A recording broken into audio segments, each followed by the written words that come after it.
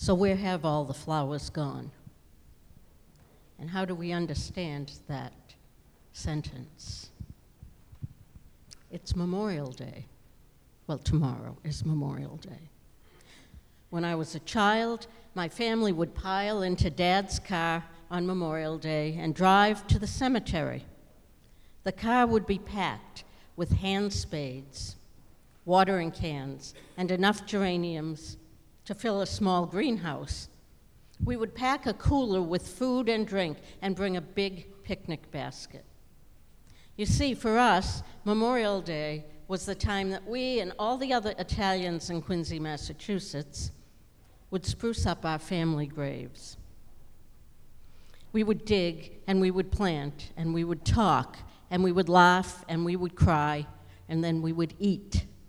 And this is the place where I learned all the family secrets.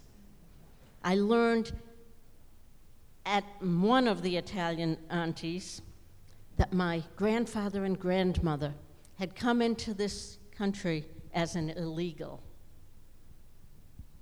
And I learned a whole bunch of gossip. My sister and I had a vague understanding of honoring the servicemen, and they were all men, who had died in war. Dad would take us to the hill where the soldiers were buried, where all the small flags waved in the breeze, and he would explain the meaning of the day. As he did, he would proclaim his love for the United States, as so many immigrants of that time did.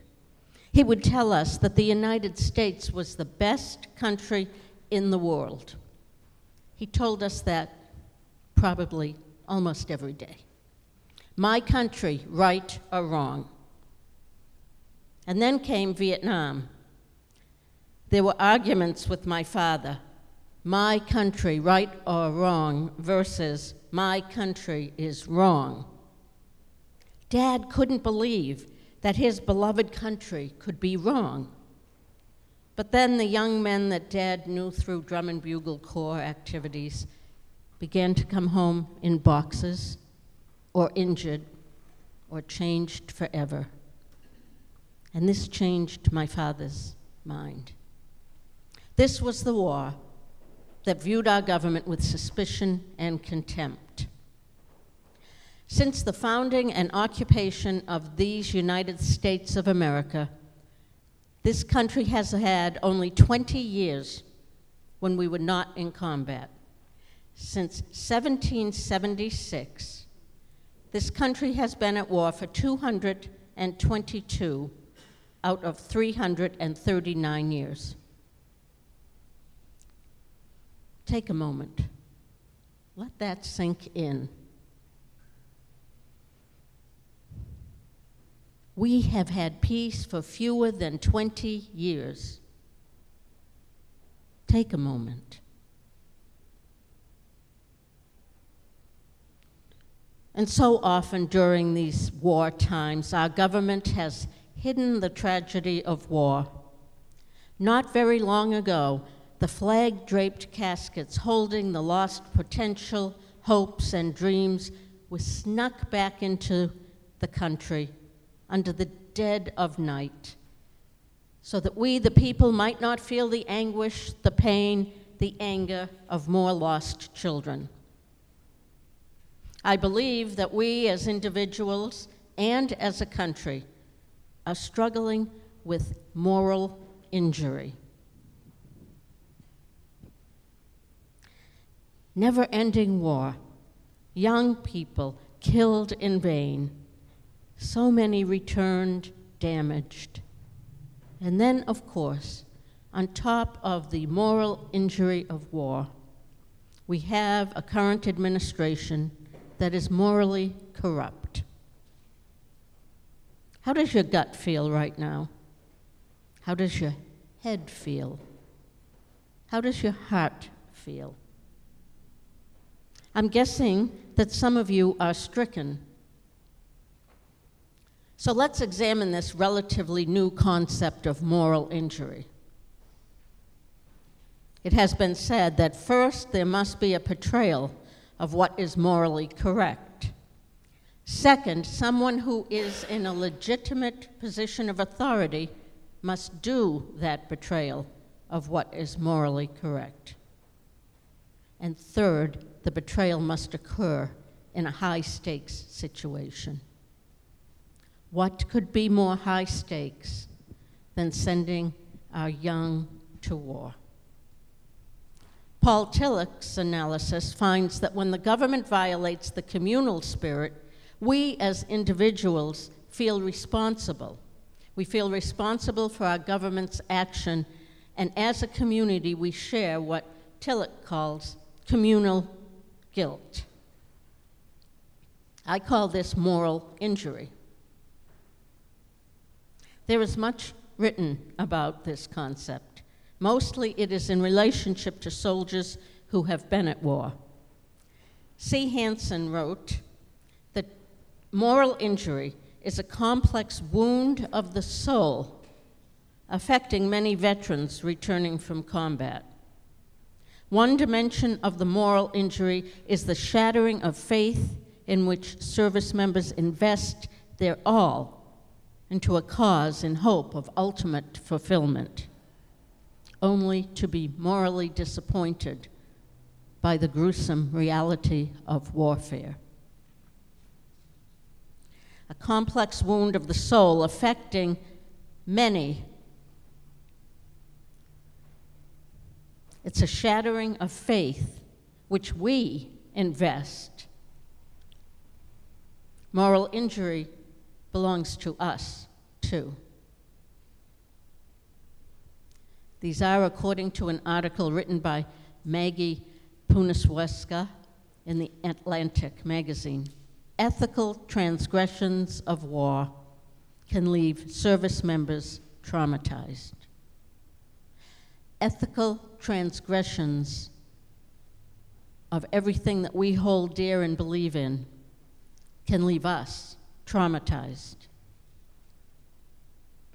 Sometimes the soldiers will act in ways that go against their moral compass, against what they know to be right versus wrong.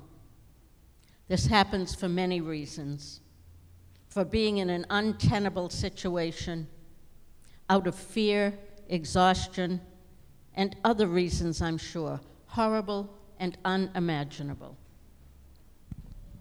In 2018, a total of 321 active duty members took their own lives. How many more veterans returned to our country and then died by suicide? 222 years of war. What does that say about the moral compass of our country and our leaders since the beginning of the country? So many dead, so many injured, so many who suffer from mental health issues. In the words of Pete Seeger, where have all the young men, and I would add women, gone? Gone for soldiers, every one. When will they and when will we ever learn? What about those of us who have never fought in a war? What about everyday people? Well, anyone who works with marginalized, at-risk populations has probably seen that empty stare that can be moral injury. People in poverty, people struggling with addiction, people whose daily lives and their choices erode their feeling of being a good and decent person worthy of respect. People who carry unprocessed grief and guilt in ordinary life. People with stressful life and death type situations, jobs such as police officers, doctors, nurses. Because of the things we do, witness, are ordered to do, or fail to do in high-stakes situations, we can lose our moral foundations and our sense of being a good person. And I believe that none of us need to live those descriptions I just read, I think that having a moral injury can happen just by watching the news, where every day you're bombarded by things that go against morality. You don't know what to do. You don't know how much more you can do. And it's another death by paper cut. Have you looked into the eyes of the young ones who use our shelter? Have you looked into the eyes of the many homeless people in Harvard Square? Have you seen your neighbors who live in poverty, who are not sure if they have enough food to feed their children, and who will often go without? Broken spirits, shredded souls. It is soul anguish. What does moral injury look like for First Parish folks? How many of you recognize in yourself a broken spirit or a shredded soul? What do we do with this? Might it help to remember those young people who died in service during the last 222 years? Might we benefit from grief groups that focus on the losses of war, whether we have a personal loss or not? Might we take some kind of action against the never-ending wars that continue today? And as the call to worship reminded us, might we love our enemies? Might we plan a mourning ritual for the children of war, including the children in Iraq, 270,000 children who died, and including the children who die because this country does not provide their basic needs. All of these are, in my opinion, good ideas. I mean, I came up with them, right? But I don't believe they are the answers to moral injury. I believe that to address moral injury is to address corruption in our national government, corruption in our communities, corruption in our own hearts and souls. To clean our hearts out, it's time for a cleanse. And it's time to dig deep into our well of faith and strength and community to cleanse our souls. And then you will know what to do. And then you will know what actions you need to take. And then you will know how to protect your heart and your soul from moral injury. But it will take work. It will take spiritual work. It will take time in this community to sit quietly and worship. It will take each one of you to step back from the hate in your hearts. My friends, I have no answers today. I try to always have hope in my sermons. Today, the small bit of hope that I will share with you is you. Each one of you is my hope. I hope as you look around this sanctuary, you will find hope in each other. Please do that. Look around. I have hope in you. I wish for you that you have hope in each other.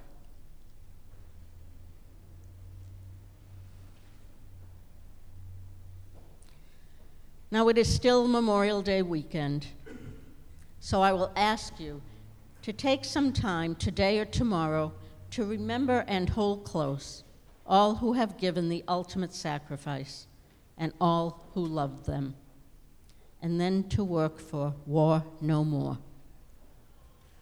Amen.